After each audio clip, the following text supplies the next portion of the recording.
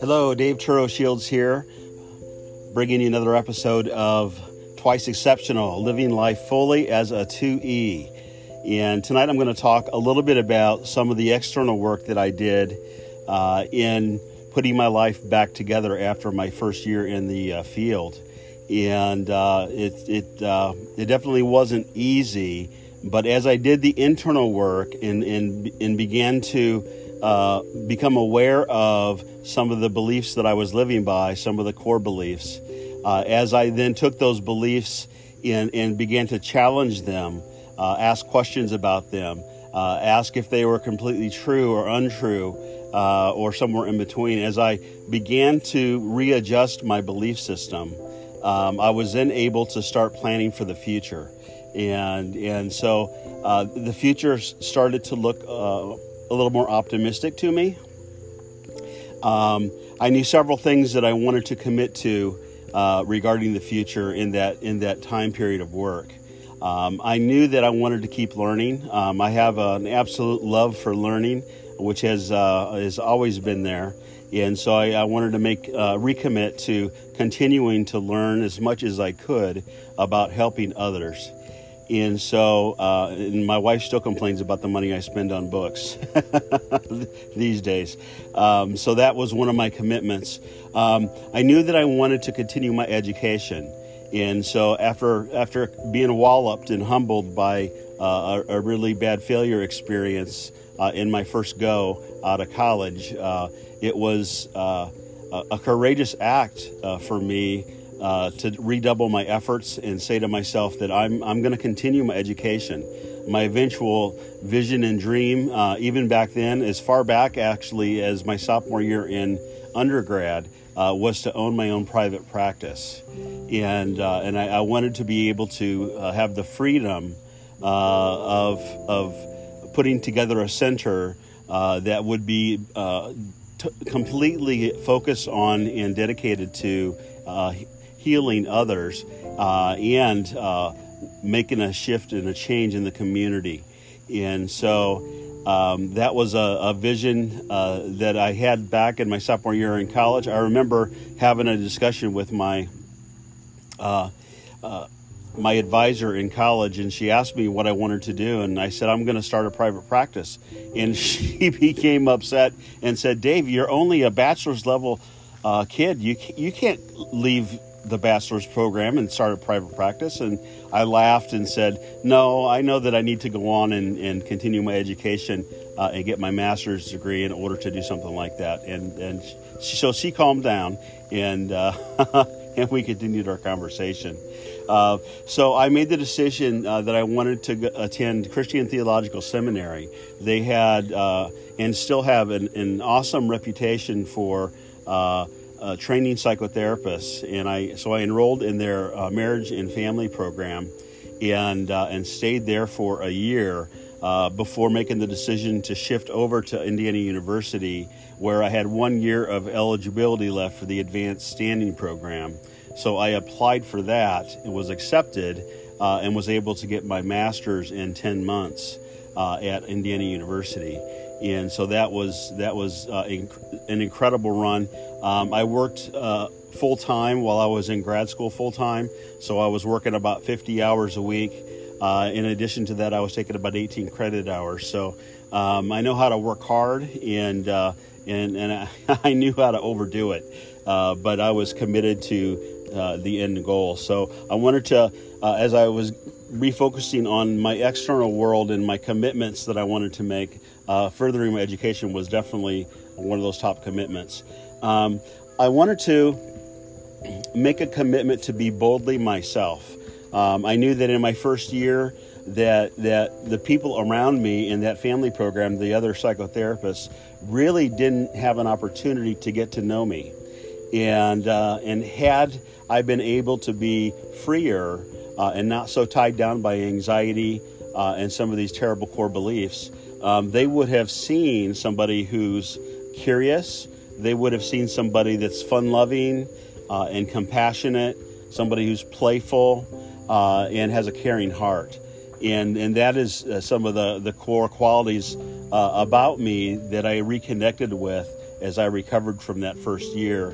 And so I made a commitment to be more boldly myself in my new position as a primary therapist at the Koala Center in Columbus, Indiana. In addition to that, I made a commitment to take risks. And the new belief that I was upholding was that mistakes are an opportunity to learn and grow. And that definitely went far afield from the belief that I started in the field with. When I started in the field, I believed that I had to be perfect and exactly on the money 100% of the time. Otherwise, I was a failure, or I was not a good therapist, and any other number of negative self-comments that I might make about myself. And so I wanted to become a risk taker and allow myself to make mistakes, which was very challenging for me to do. And it's often a great challenge for 2E, twice exceptional folks, to take risks for fear that they're going to make mistakes, and then what those mistakes might mean about themselves. And so I reordered that belief and came out on the other side and started to believe and practice taking risks so that I could, in fact, have success, but also when I made mistakes, that I could learn from them and that each one of them would be an opportunity for me to grow in some way. I made a commitment within the counseling system in Koala Center in Columbus, Indiana. I made a commitment to share my opinion.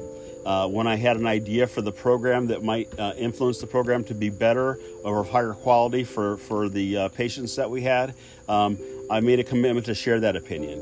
I made a commitment to share my opinion with my co-therapist, Eric Turner, my mentor for that year, about how we might do something different in group. We co-led groups together for that entire year. And so I made a commitment to be persistently open and honest in sharing my opinions. I made a commitment to tap more of my natural curiosity and to ask questions.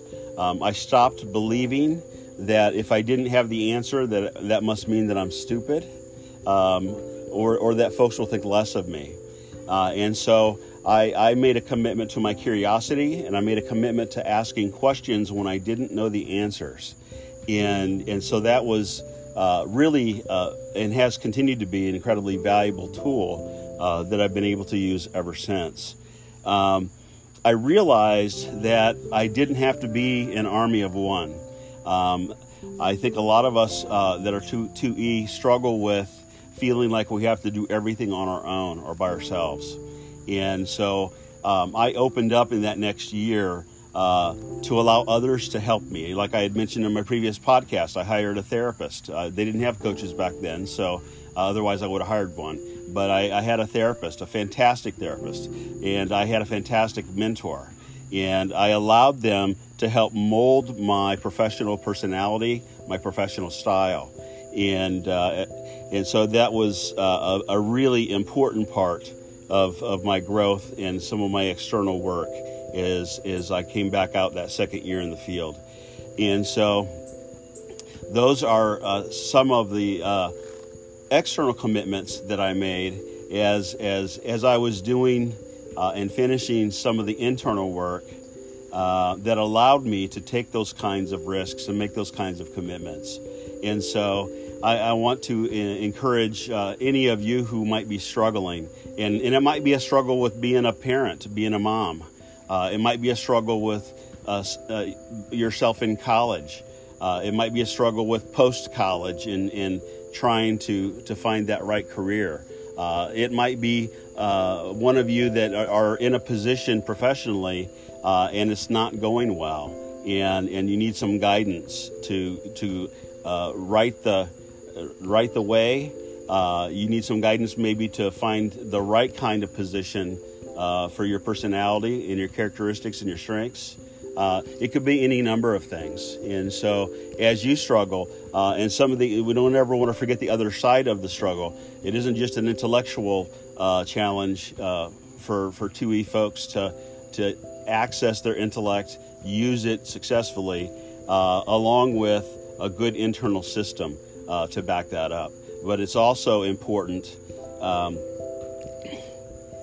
to pay attention to our disability. That could be depression or anxiety, like it was for me. It could be dyslexia or autism or ADHD or a learning disability of some other sort.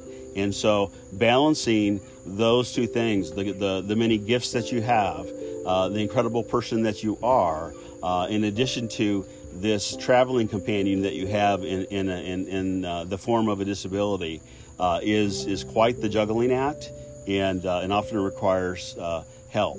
And so I want you to open yourself up to the idea that you don't have to do it all by yourself. And that there is help available. I coach folks all the time, have now for 32 years, both in therapy and in coaching, to be able to overcome those kinds of obstacles, to have better balance in their lives, to achieve success, and have that great feeling reside inside you. So this is Dave Turo Shields, and from Kenosis Counseling and Coaching Center, and signing off for tonight. God bless. And we'll see you next episode.